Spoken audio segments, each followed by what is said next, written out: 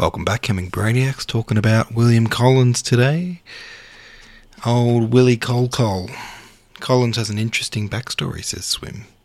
Second, in influence only to Thomas Gray, he was an important poet of the middle decades of the 18th century. His lyrical odes mark a progression from the poetry of Alexander Pope's generation and towards the imaginative ideal of the Romantic era. Following the failure of his collection of odes in 1747, Collins' discouragement, aggravated by drunkenness, so unsettled his mind that he eventually sank into insanity, and by 1754 was confined to MacDonald's madhouse. From there he moved to the care of an elder sister in Chichester, where he stayed, with periods of lucidity until his death. It makes you wonder what would be the modern diagnosis of that. You know, they just called it madness, unsettled insanity, off to the madhouse. But it was probably something like a series of psychotic episodes, maybe, by the sounds of things, because of these periods of lucidity. And maybe other things, maybe bipolar or something. Who knows? Might have been schizophrenic. It's just interesting, though, isn't it? I would say the stress of failure would probably induce something like a manic episode or a schizophrenic episode or a psychotic episode. And that's probably what this poor man suffered through. Ode to Simplicity. The central idea of the poem Ode to Simplicity is that we should all lead a simple and humble life without any artificiality. Ode to Evening. Colin compares the evening to a divine being and seeks divine inspiration from her.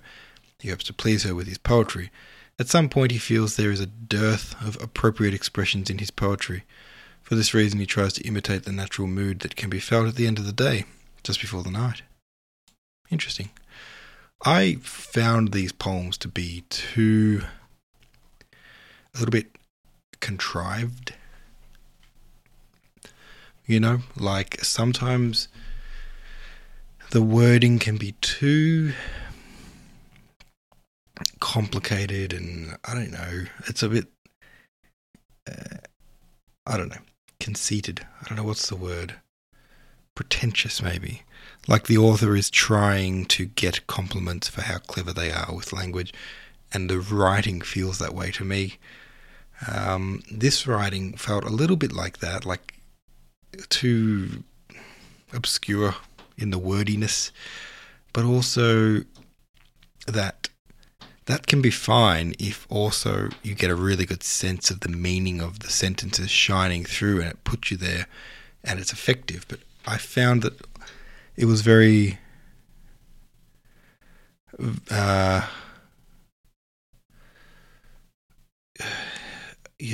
don't know. It didn't say much, despite all these fancy words. Nothing really. I didn't really feel any of it. I didn't really feel what he was trying to communicate. So, yeah, I don't know.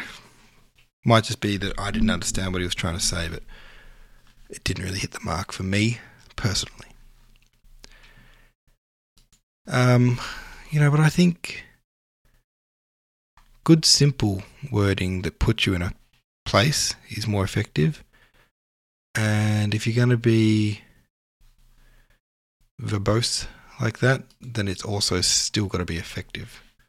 Can't just be wordy for the sake of wordiness. I don't know what I'm trying to say. I'm being wordy for the sake of wordiness. Today's poet is Mark Akenside, 1721, died 1770, young man, 49 years old, if my maths is correct. The poem's called Amoret, the first one, I should say. If rightly tuneful bards decide, if it be fixed in love's decrees, that beauty ought not to be tried, but by its native power to please, then tell me, youths and lovers, tell, what fair can Amoret excel? Behold, that bright unsullied smile, and wisdom speaking in her mane, yet she so artless all the while, so little studious to be seen. We naught but instant gladness know, nor think to whom the gift we owe. But Neither music nor the powers of youth and mirth and frolic cheer add half the sunshine to the hours, or make life's prospect half so clear as memory brings it to the eye from scenes where Amoret was by. This, sure, is beauty's happiest part. This gives the most unbounded sway. This shall enchant the subject heart when rose and lily fade away, and she be still in spite of time, sweet Amoret in all her prime. The second poem is called The Complaint. Away, away, tempt me no more, insidious love, thy soothing sway.